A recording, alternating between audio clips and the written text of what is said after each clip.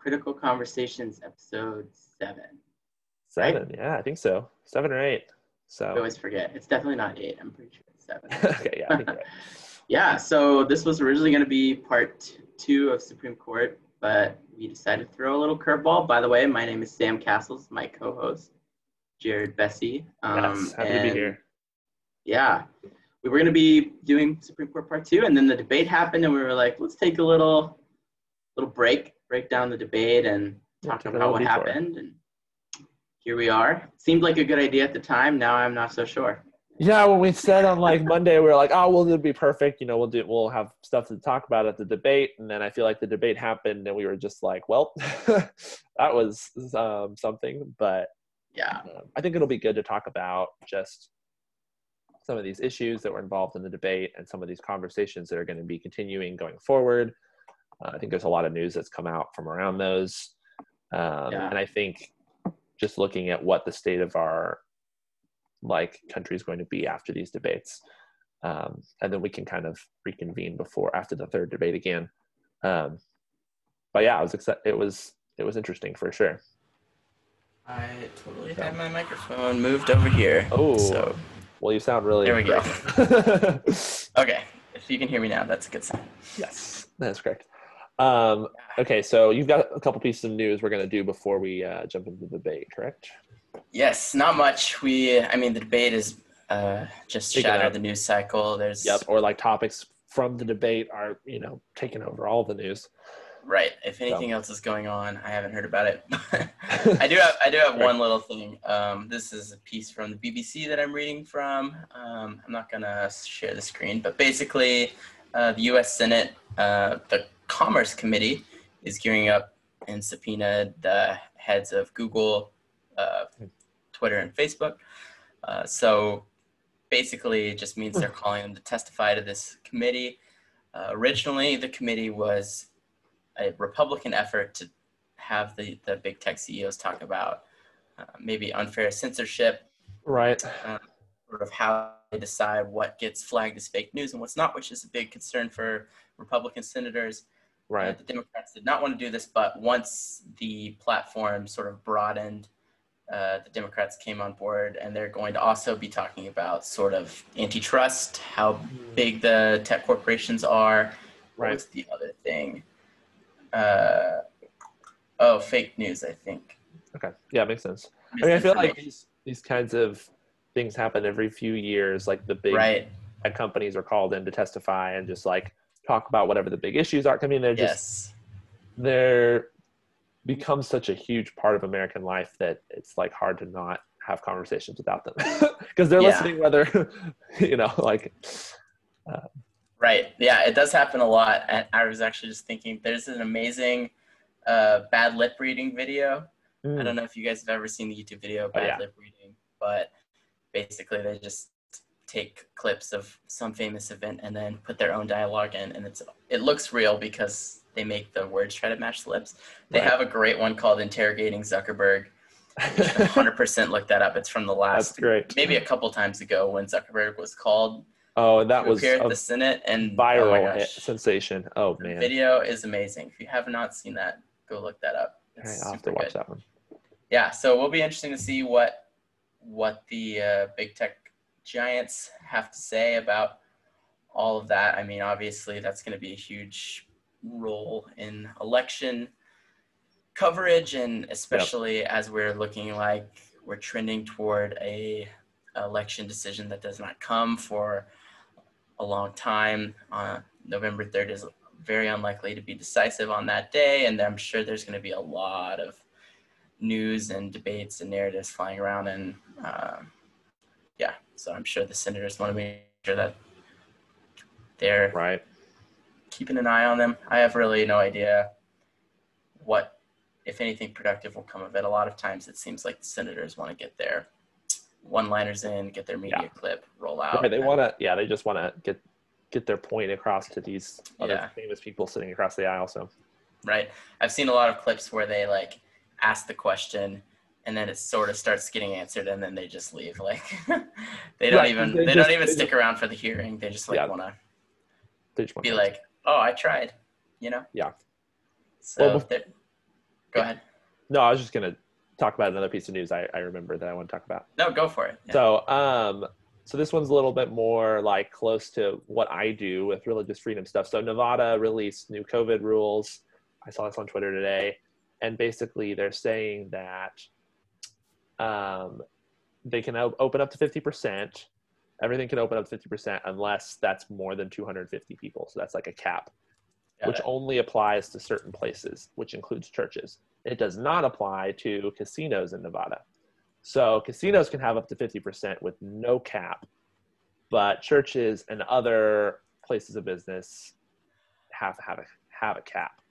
What a good luck. So it's just another one of these moments where it's like, this is not good for the state. And there's a lot of really dumb legislation and, lawsuits flying around about COVID. But this is one that I'm like, you really expect people in a church are going to be way, way worse than people in a casino? Right. Like, okay. Yeah. Okay. A little special interest going on somewhere there, huh? Right. Which, I mean, it's Nevada, so what do you expect too much? That actually reminded me, I do have one more COVID news. Okay, yeah. I don't know if you saw this or not, but Mississippi is the first state to lift mask mandate. So Oh, interesting. basically everyone was required to wear a mask, and I'm sure there were certain conditions about like when you're in public or in a store or something like that. But Right. yeah, Mississippi's the first one. Mississippi Governor Tate Reeves lifted the statewide mask mandate during a press conference on Wednesday. Makes Mississippi the first state in the country to lift the mask mandate. So presumably counties and cities could still be like, okay, you have to wear them in our stores in our city, but statewide, there's no mandate anymore. Right. Yeah. I think there have been states that haven't ever enacted like a statewide mask mandate, but there's never been a state that had it and then went back from it. This is the first got rid of it. So Interesting. I wonder what the cases are like in Mississippi, if they've been going up or down. Because I know a lot of the like more rural states are just now like going down, reaching their peaks or starting. Oh, yeah. Like it's rising because it's because the cases were going down. So that's good. Looks like the mask mandate started on August 5th as the cases were trending upwards. Okay. And then right around August 5th, there were 17 consecutive days where there was more than 1,000 daily average coronavirus cases. But now that daily average is down to 500. So that's why they went back. Okay. Interesting. Yep. So who knows? Reeves said, "We are moving to an executive order wherein I trust the people of Mississippi to do the right thing. If you want to call that the quote honor system unquote, that's fine with me." Right. He just doesn't want to make it a legal obligation anymore. Yeah, just having people decide for themselves. So interesting. Pretty interesting. Yep. We'll see if any other states follow suit. I sort of doubt it, but I feel like mask mandates might be around for a long time to come. Yeah, especially in California, New York. In big cities, they're going to be there for another year. So I would be my guess, at least. At least till the vaccine is around or a drug or something like that. And widespread. I think it's like, even if we have a vaccine, it's not until it's, truly prevalent. Yeah. Crazy. We'll see. Cool.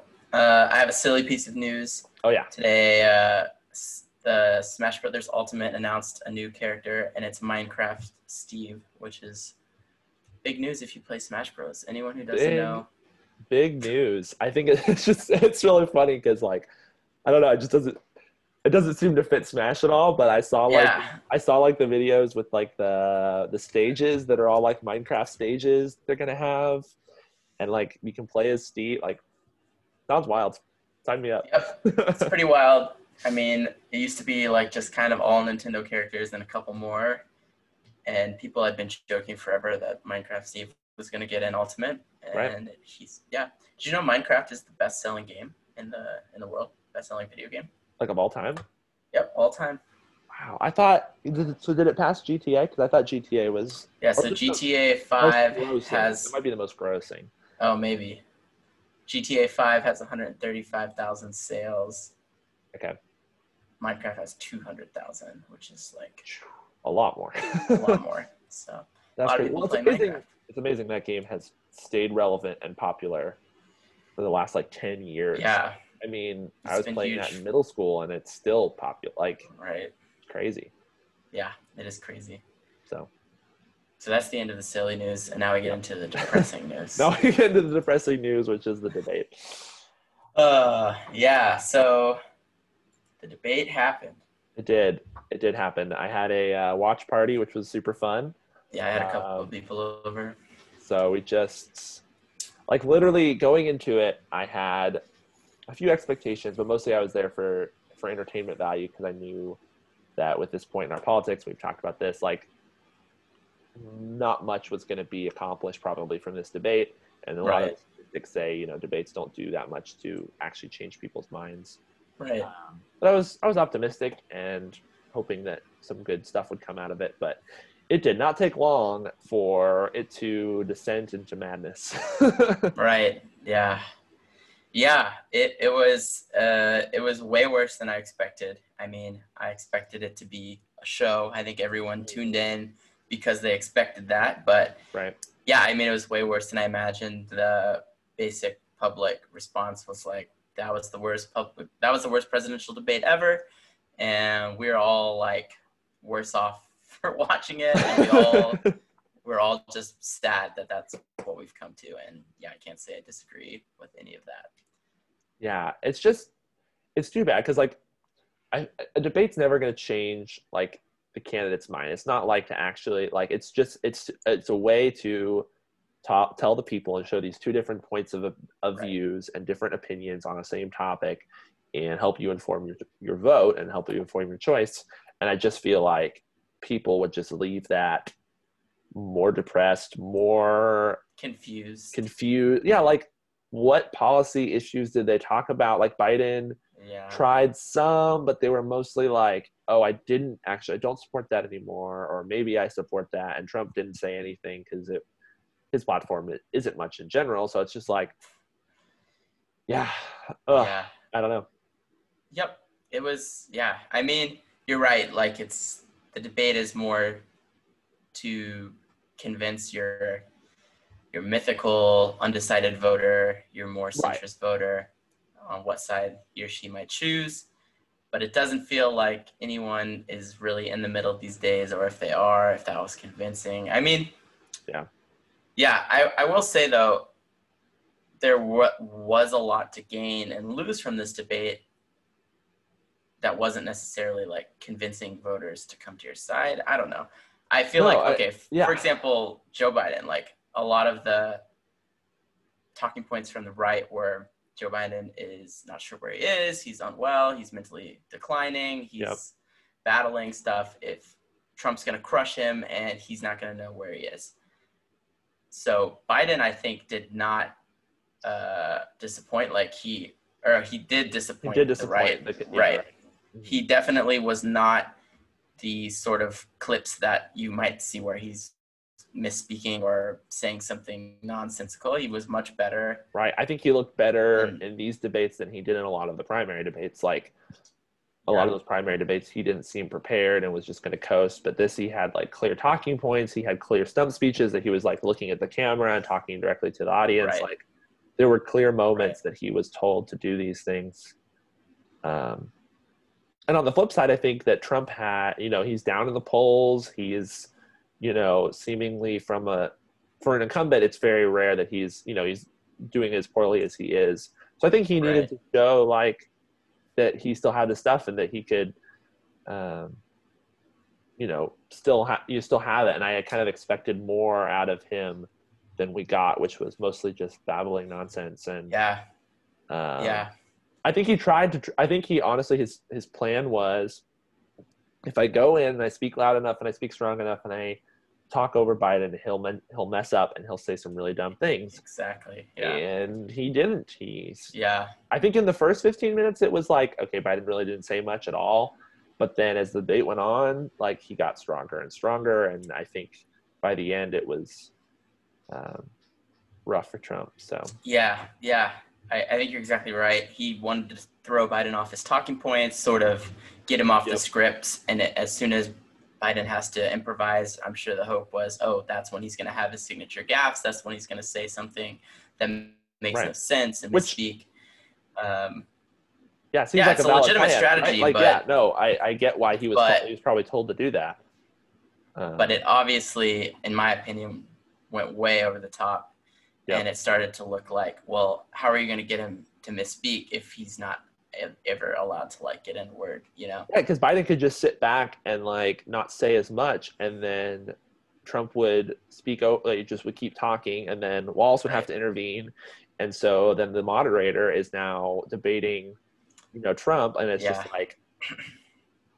So I felt bad for Chris Wallace for sure. I know that poor guy. Getting crap from both sides of the aisle now for asking poor questions, whether they're like, oh, they're too loaded for Trump, like he was being so much meaner to Trump, or he was, but I've seen the other side say, well, the whole way he framed some of these questions are from a conservative point of view. And so it's just like, you can't win. And I feel bad for him because I know he did really well in 2016 and people liked him a lot. And this was not the same. Yeah. It's a lose-lose for Wallace. There was no way he was walking out with anyone being happy. Both sides were going to have complaints, I think, no matter what. Well, and he was, I don't know if you read his New York Times interview the next day, but he was saying he just thought he was going to be able to ask these questions and sit back and let them talk, because he was like, they will talk to each other, but that did not happen, and it quickly slipped away from him, and he was like, I feel like I did poorly. So he at least understands that he was in a tough spot. Yeah. Right. I feel for him. I don't think it could have been done super easily. There's a lot of conversation about, well, what does this mean for debate 2 and 3? Because a repeat of this is absolutely not worth anyone's time. A lot of options being considered. Yeah. Including not having them. I know Nancy Pelosi, or I shouldn't say, I'm not sure, but she's been saying one and done, that Trump showed he's not willing to have a reasonable debate. So now we're justified in pulling out. And I totally get that argument. At first, when I heard that argument before the first debate, I was like, oh, it's just, people wanting to, Biden's not up to it. He's not mentally fit enough to do it. So that's why they don't want these debates. And they're going to use this argument that Trump, is going to be too mean or whatever. But now after watching the first debate, I'm like, the argument has a little bit, Yeah, he played right into that characterization. He really did. He really did. Yep. Yeah, I thought Trump could have done a lot better than he did. I don't think that could be categorized as a win in any case. I don't think I would totally say Biden was 100% on his game either. He definitely was rattled a little bit. I think he waffled on a few things. Yeah, I think it was typical politician speak. He dodged a lot of answers. Dodged a lot of questions. He didn't give a clear plan to any of the different things. He said he wanted to get back in Paris agreements in the climate change section. He wanted to do something about COVID that he'd do better. I couldn't really tell. Right. He talked about how he doesn't support the Green New Deal, but then he said the Green New Deal would pay for itself. And the truth is his plan is very similar to the Green New Deal. So right. He was a little more clear on when they talked about the ACA, Obamacare. So that was, but that makes sense because he was such an integral part of that. Right. That's his baby. Right. So that makes sense. But so we're planning on going kind of through topic by topic. I know we just kind of referenced a few high-level things, but I really think it's probably counterproductive to go into the weeds and figure out who's right on each issue. I mean, there were so many statements flown, the truths and lies and facts on both sides. It's too hard to sort it all out. So I think we can just talk general debate points and more from more from a political science standpoint of okay, how did they do instead of were they right? Or what plan is better, if that makes sense. Yeah, talk about a loaded list of questions, huge topics with tons of evidence for both sides, really. And I think a lot of Trump and Biden's claims were either misleading or not true at all. And I'm sure you can make a case for either one being the worse off or whatever. But yeah, for sure. Yeah. Both of them have been shown that they're politicians. They're not afraid to lie when they need to lie, or yep, speak partial truths, which is just exciting things. Better. Yeah, just exciting state of our politics right now, isn't it? Yeah, it's great. Yeah, I mean, I think the last thing I'll say before we jump into it is, yeah, at the end of the day, well, maybe this is more of a wrap up, but yeah, I'll save it for wrap up. Okay. How did we get here? Right. No. For sure. Okay. So the first question was on the Supreme Court, specifically like so Amy Coney Barrett has been nominated, which we didn't cover that in the news section, but that was a big part of the first part of the news. That's right. Yep. So I was correct. You were wrong. Sorry.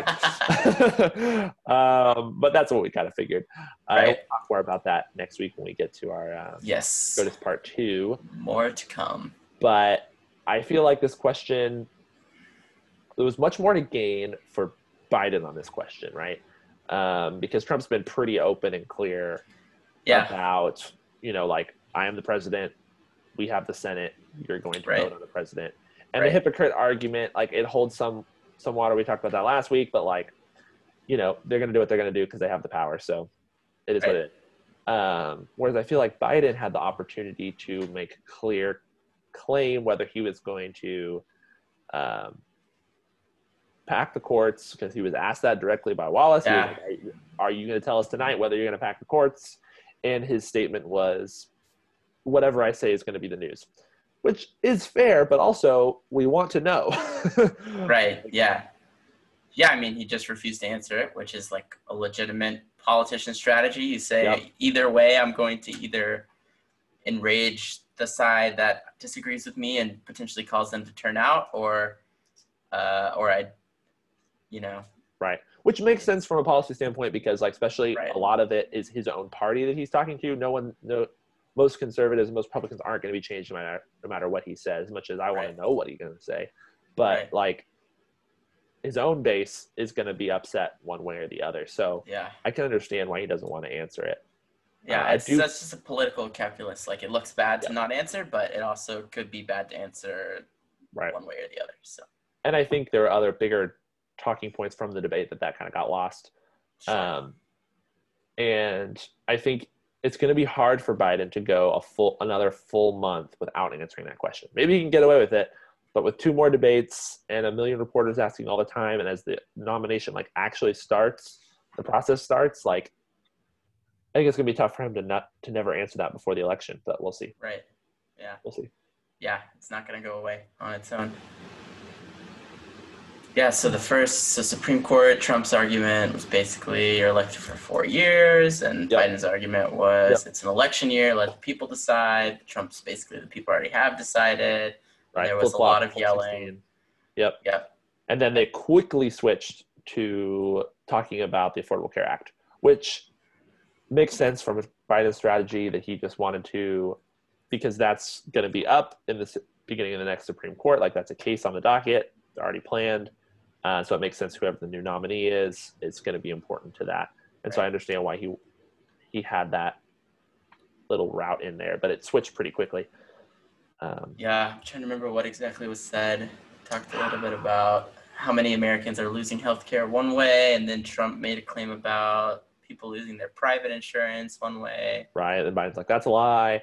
And then Trump was like, that's a lie. Right. I think the best debate point on that section is like Biden saying, you had 4 years and you gave us no plan, which I think is not less on Trump and more on Senate Republicans. Like, they had all the power in those first 2 years, and they had, and they did nothing. They couldn't come up with a plan. They stalled, and that's on them, honestly. We can't leave. This is not, now it's going to be at the courts, but that's not how we should talk about these big issues. We talked about that last week, agree, right? Yeah. So. Yeah, there are a lot of things that both sides like to kick down the road and then use it as a point to get elected again. And it's like, come on. Yep. Do something about it and move on. We have the same debate topics every single cycle. Right. They're not going away. Which, and it's also tough because I guess COVID is new. This is new. COVID is new. This is true. No, but I was like, the parties have different, they prioritize different opinions, right? Like, so climate change is super salient for Democratic leading voters, and it's like the bottom of the list for conservative voters. And so it's like, it's hard to have those kind of conversations. But, Yeah. I thought it was interesting the way Chris Wallace sort of went about the questions, or at least attempted to at the beginning, which was basically, I'm not going to pick one question for Trump, one question for Biden. I'm going to give you both the same question. You can answer it. Why should someone vote for your policy instead of his? And then it's like completely impartial or whatever. mm-hmm. But they ended up being really long questions, really open-ended, that were just kind of like, why are you right on the Supreme Court? Why are you right on COVID? Why are those you right like on those big open questions? Yeah, and then he got a little more specific after the like stump speeches, but yeah, a little bit when he started kind of particularly pressing on each one. But he like for those big things, he'd be like, you have 2 minutes of uninterrupted time to answer generally. Right. And yeah, I mean, once they're that general, like it starts to feel like, okay, well, of course nothing productive is gonna, like, we know what their stump speeches are at this point. Right. But, so what was after let's go to so COVID was next. COVID, yep. Right. Yes. And that was again kind of, I mean, it's interesting because Trump obviously as the incumbent has been taking questions from the press, and right. Every time he started speaking, I was like, well, I've heard this speech before. Like, right, because it's the same stuff he's been saying. Right. Whereas Biden, I was like, okay, these are it's a little bit different because I haven't heard him speak on everything and whatever. But yeah.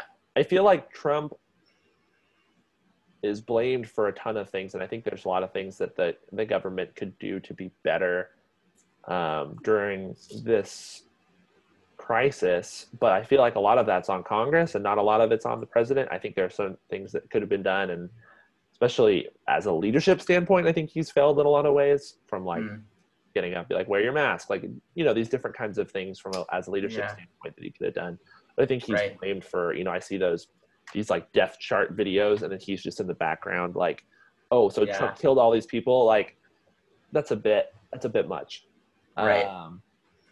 But I think Trump's defense was, you would have let more people die if Biden had been in office, and that to me doesn't.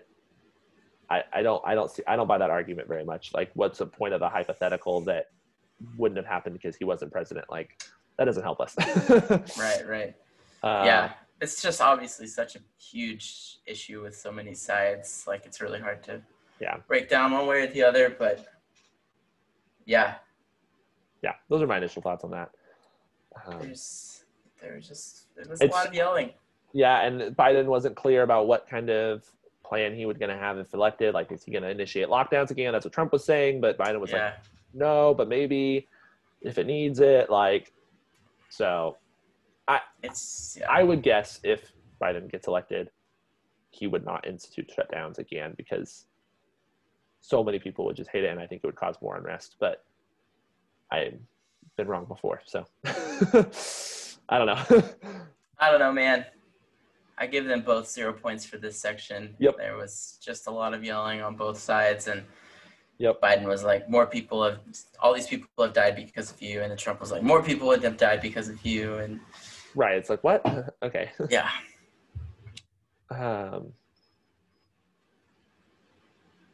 What was next? Let's see. Got into Corona, and then the economy. Was that next?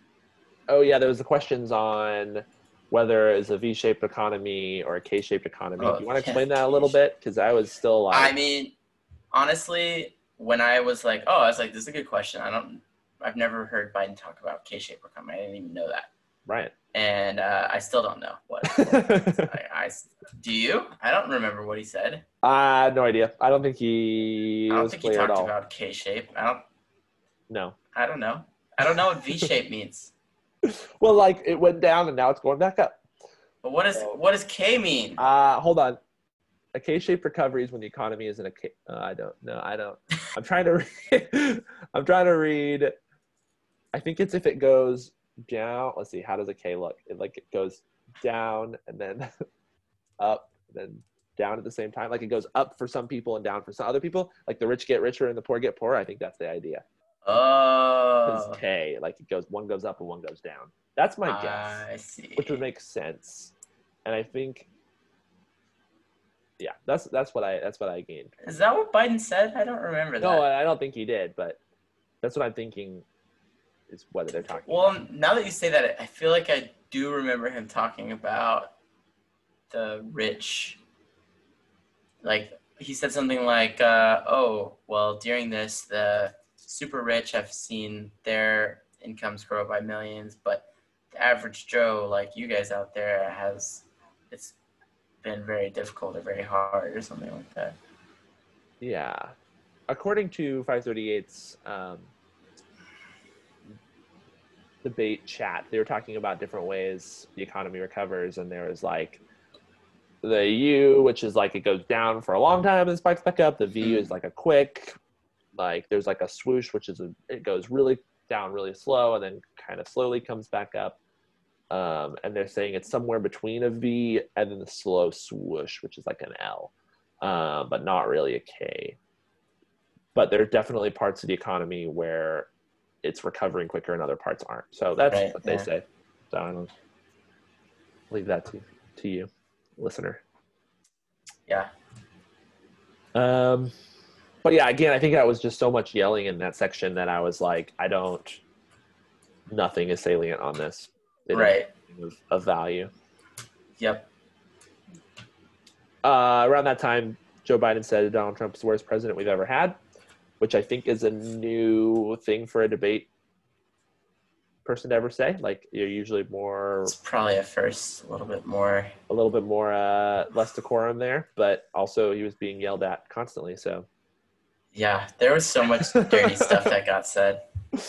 I think I didn't mention this at the top, but I wanted to, and my favorite moment of the whole debate was pretty early on, before they were interrupting each other a lot, and Biden interrupted with some snide comment, and while Trump was speaking, and he just like was like leaning forward, and then he just like paused and just like sighed and just like stopped and then resumed, and it was just, oh my gosh, I died. Oh man. No words. Yep. So then we got into the question on race, Yes. which was, I think, has been the most talked about since the debate. Yeah, there was a lot that were said. Yeah, so I think first it was like, I know people were upset about how the question was phrased because it was like race and violence in America as opposed to like racial inequality in America. But I think credit to Wallace, he directly asked Trump, like, what is your plan to help Black Americans? Like, and then Trump was like, law and order, which means nothing. I think, like, I don't know. I feel like he didn't answer that question very well. Yeah. But Biden wasn't directly asked that question, I don't think, and so he didn't really say anything in particular. But yeah. And then, of course, we had the whole white supremacists back and forth. Yeah. Where Trump was asked to define or like to not like say that he doesn't support white supremacists, which he has done in the past, which is why I'm just like, why don't you just say, yep, I denounce white supremacists, let's move on. Like, yeah, I don't know. It's not like, I get like the argument, like, oh, he said it a million times, why does he have to say it once more? Sure. But that's what he's being asked. It's a debate. Like, this is when millions of people are tuning in. Say it now. I don't know. So that was kind of ridiculous, I thought.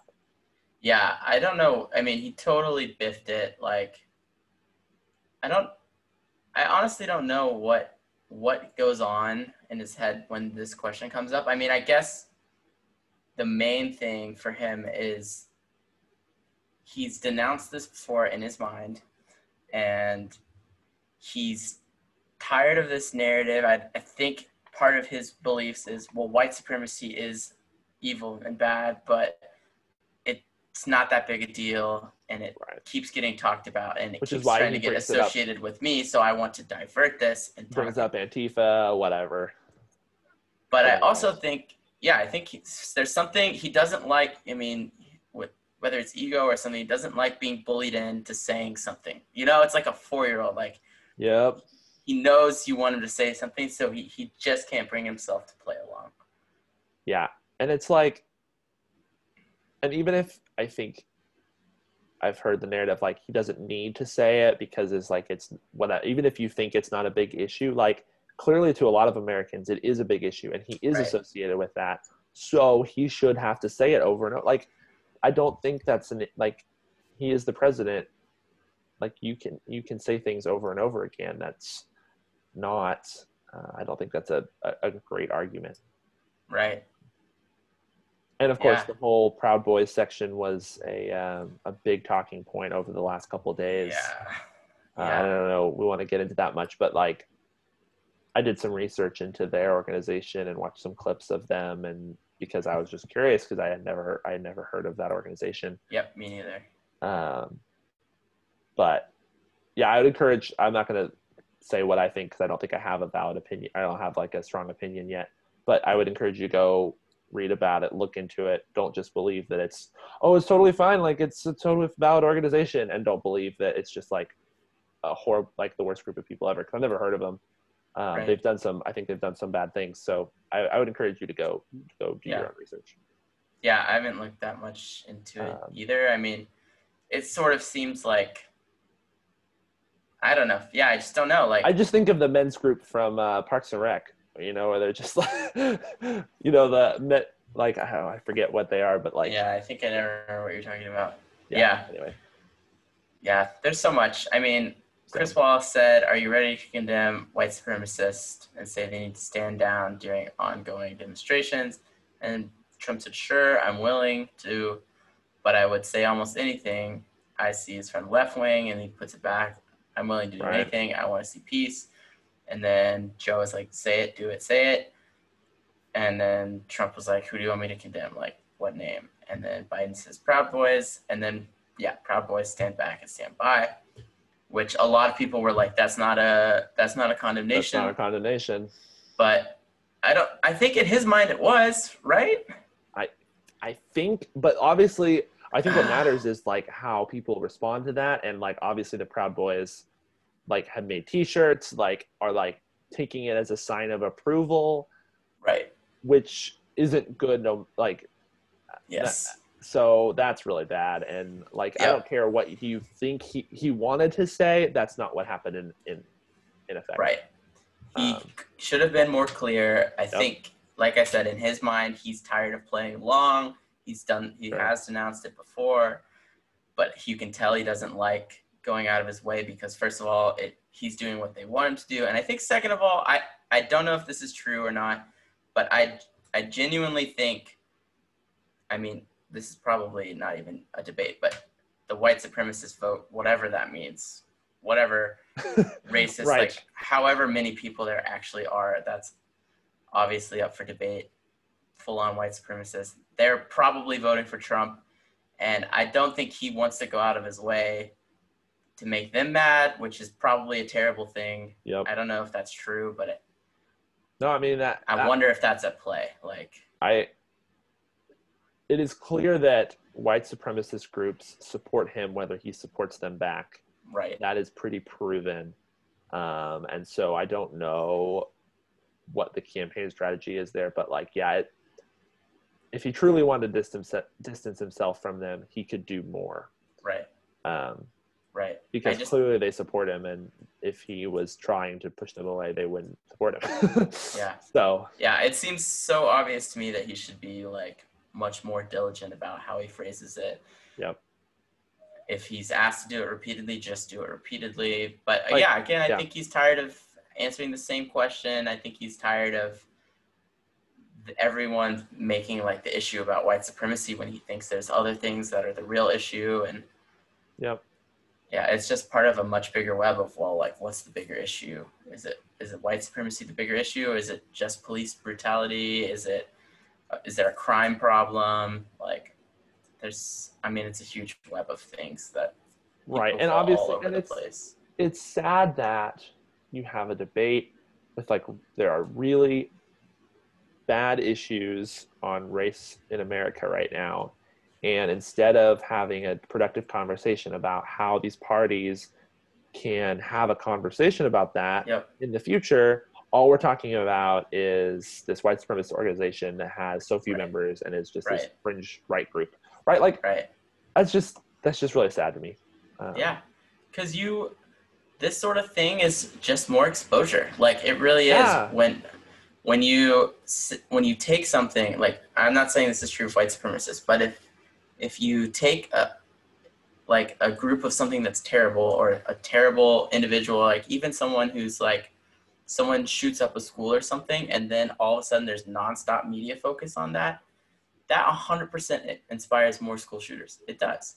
Right. Like, I'm Right, not saying it's, they Go want ahead. it's for the attention, right? Like for that's the attention. yeah. That's why I'm not saying that means we need to like not cover it. Like, I don't know what the solution is, but the point I'm trying to make is, when you focus on like, oh, this is a huge problem, these people, you're just giving them exposure. Like, it's the same thing. I think humans are just terrible at dealing with social media and the internet, in that we have this like ridiculous thing called the internet, and now whoever's the loudest and the most hateful, like, that gets clicks, and it just amplifies it. It 100% does. And this will tie back into wrapping it up, but yeah, it's the same issue here with this Proud Boys. It's like, we just get more and more depressed the more we talk about this. Yeah. I think it's just like the whole debate in general, it's just a missed opportunity. Yeah. And again, it's not going to may not change people's minds, but it's an opportunity to have a good discussion about something, and we did not get that. Yeah.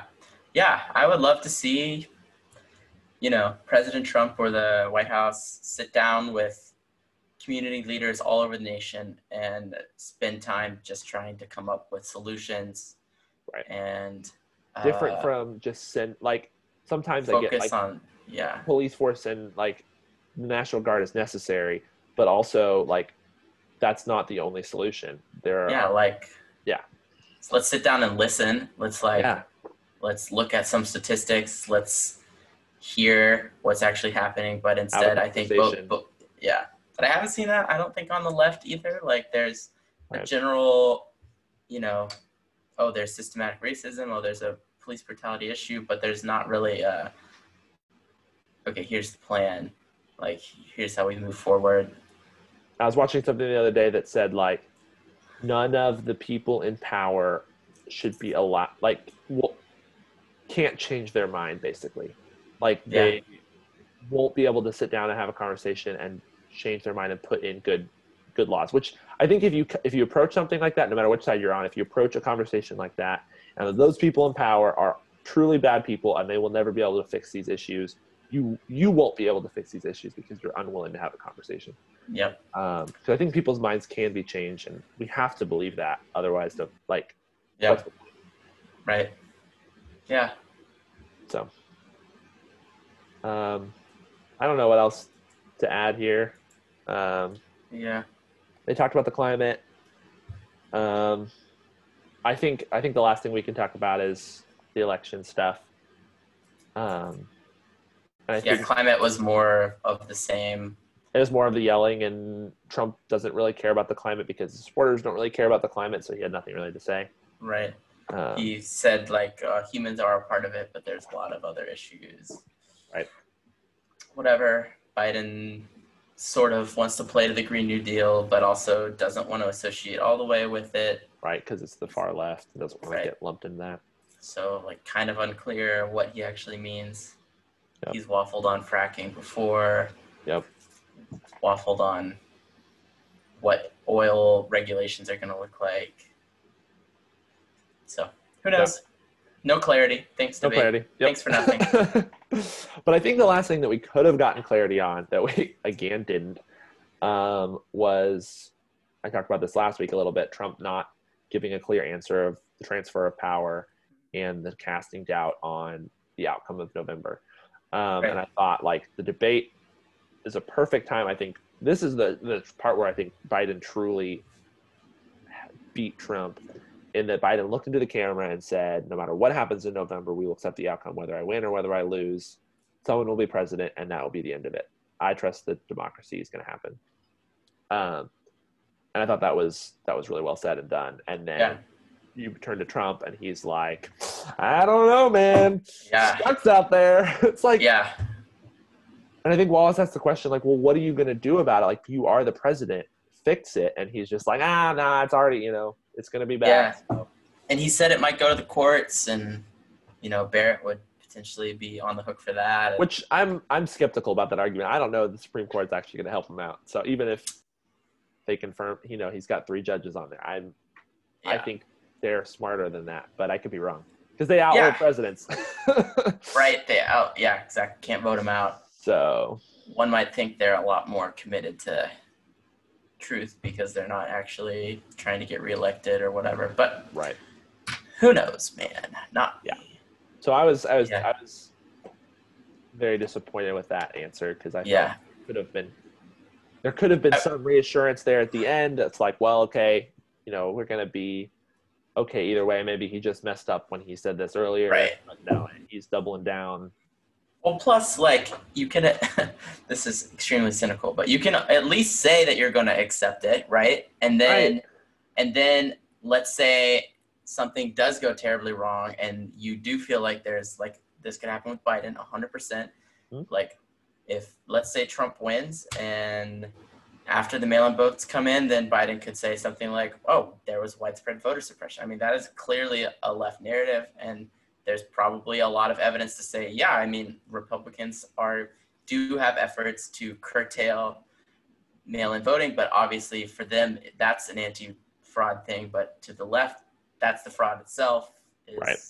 So there's a case that Biden could definitely make come November or whenever this is decided. But yeah, you're right. Like, you take that opportunity to say, I will respect a fair outcome, but sort of the subtext is like, we'll see what the fair outcome is and like how it can actually be arrived to. Right. Cause I think there could be valid complaints like this is a COVID, like this is, a year of a COVID election. We don't know what's going to happen. Like there's going to be a lot of issues, but I think especially as the incumbent, you control a lot of these agencies, you control a lot of these places, like your administration is doing a lot of this, set clear boundaries, make sure there's no fraud. Like you should not be fighting about fraud if you're the one in the off. I don't know. I guess, but it just feels so weird to have the incumbent setting up the rules for the election. You know what I'm saying? That's right. Yeah. Like, I mean, maybe he doesn't care, but he probably should care about, well, I can't get my nose too deeply into this because that's going to have a bad look. And right. That's fair. That's a point. So yeah, I don't know. I really don't know how November is going to happen. I'm sure we'll have an episode about that at some point, but yeah, there's a really interesting sort of thought pattern coming from the Democrats right now, which is basically mail-in voting is legitimate. There's not going to be any fraud that way, but on the same hand, they're saying there's voter suppression going on and the election might not be fair that way. So like it's almost a flip. It's a flip of the but there's like a subtle distinction, like where it's like, okay, mail-in ballots are good, but voter suppression is bad. Right, because you're preventing mail-in voters, or you're not setting enough polling locations, or not open late enough or long enough or whatever. Right, or your requirements are too high, or you're requiring a postmark when you should require it later. Like, there's a ton of different ways to spin it.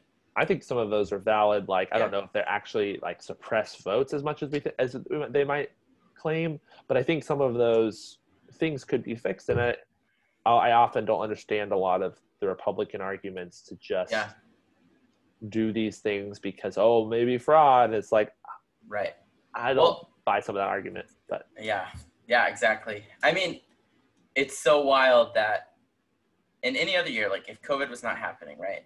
And we were having these changes to like electric system where, okay, now we're sending ballots, or now we're accepting it this day or that day, or now you can mail in vote, even if you're not like forced to, and you can just do it if you want to. If those things happened a month and a half away from the debate without COVID, it would be a huge scandal because that's like changing the rules midway through, right? But now COVID is here and we don't have a choice. Like, we have to do something, right? Yep. You can't just say, okay, everyone has to show up. Like, clearly there are classes of people who are sick or immunocompromised, whatever. Right. The need. Yeah. So now we're in a scenario where we're forced to change the rules of the election right before the election. And yeah, I mean, it's an absolute recipe for disaster. And I have no idea how it's going to play out. I have no idea. Yeah. Now you've got Supreme Court stuff happening. It's just a ridiculous perfect storm. Trump is in there, which is, I mean, the Democrats hate him more than anything in the world. Yep. And he hates them more than anything in the world. So it is just a perfect storm. It's... Yep. And we've got 2 more debates. Aren't you excited? Yeah, we'll see if those happen. I mean... Yeah, I don't know. I don't know at this point. If they change so much so where they're muting people's mics, and then people are like, "Well, if I'm going to be muted, then I can't say my point, so I'm just quitting," or right. So it's going to be on C-SPAN next. I think is hosting the next debate. Yes, I think so. I could be wrong about that, but I feel optimistic about the mute button. Yeah, I hope it would work. Yeah, we'll have to see. I don't think Trump is going to like it. Oh no, definitely not. It might be enough for him to skip out or bring his own microphone. It's just like gets muted halfway through. Whips out of the way. Exactly. Just a whole megaphone. He's just yelling across the stage. Oh my gosh. No, I don't know. I'm curious to see how the vice president debate goes. I probably won't watch all of it, but I think it'll be interesting. Yeah. So, especially. I mean, honestly, that might actually have some decorum, more substance. Yeah, probably significantly so. I mean, Pence is definitely your statesman picture or whatever, and I think Kamala is a lot brighter than Biden or Trump. So right. Just Yep. I don't know. When is that? Wednesday. So less than a week. Oh yeah. So it's like literally they're like. Because I mean the election's in a month, so the rest 3 are in the next 3 weeks. Yeah, so. People are already voting and mail-in voting and. Yep. Oh my goodness! We've got Senate confirmations happening in 10, 11 days, 12 days. Yep. Crazy. Yeah, it's ramping up. Well, I think that's all I've got for this debate. I think that's all I've got too. I mean, I know we didn't really go into a lot of it, but again, I don't see the point. Like, it's just such a mess. Yeah. I think for the next one, like, Trump has to, like, pull it back a little bit, has to calm down a little bit. He's got, if he wants to gain in the polls, he's got to win some people to his side, or at least confirm some people to his side, and I did not do that this week. So hopefully I mean, we'll see what he does next time. And Biden just has to continue not to have big mistakes. And yeah, I agree. We didn't talk about a recommendation. I've got one. So let's go. So hopefully this is something that will be very fun and people will like. So you shared a podcast last week, so I'm going to share one as well. I'm going to share my screen here. Hopefully you can see that. So this is a podcast called Do Go On, which is my personally favorite podcast, or one of, and it is just, I think, a fantastic podcast. It's a Australian comedians? Yes. So I'm super into Australian podcasts and media. I find Australians hilarious. And so it's these 3 Australians who take turns reporting on a topic. So they'll take, you've got O.J. Simpson, like the Transy book heist, like Woodstock, like any kind of issue. One of them goes out and does all the research on it, and then they bring it back and they just talk about it to the other 2, and the other 2 interrupt as much as possible and make jokes. It's incredible. That sounds amazing. They're often really long because the whole idea of the podcast is they get off topic and then do go on, continue talking. Amazing. But they are very, very funny. You learn a lot. All 3 of them are great friends and have great banter. So I would definitely sounds great. Do go on. So how's your Australian accent? Oh, terrible. I'm not even gonna try. I gotta remember. yeah, I just find how to do it. It's really funny, and yeah, it's a great fun time. So love it. Cool. All right. Well, next week, Supreme Court Part 2. Yes, Probably and we gonna have a special guest. special One of guest. my roommates and good friends, Pate Hubbard, is going to join us, and we're going to talk about continuing of the Supreme Court stuff from last time, and then talking about some important cases from the Supreme Court throughout history. And I think we're going to do a fun segment of wacky and wild Supreme Court cases, which I think will be really fun. Yeah, I'm I think it'll be excited awesome. I think, we'll probably have some words to talk about the vice president debate too. Yes. Probably won't be as many headlines. Please, God, let there not be as many headlines. Right. But I'm sure that'll be fun to talk about too. So yeah, we'll talk about that. We'll talk about Amy Coney Barrett a little bit, some of her past and history. Yeah. So we'll have plenty to talk about next week. So yeah, it'll be good. Looking forward to it. Thanks for tuning in. We're on Facebook and YouTube and Pocket Casts and Spotify and all the things. So go check us out. Yeah, thanks for listening, guys. Thank you. Have a good one.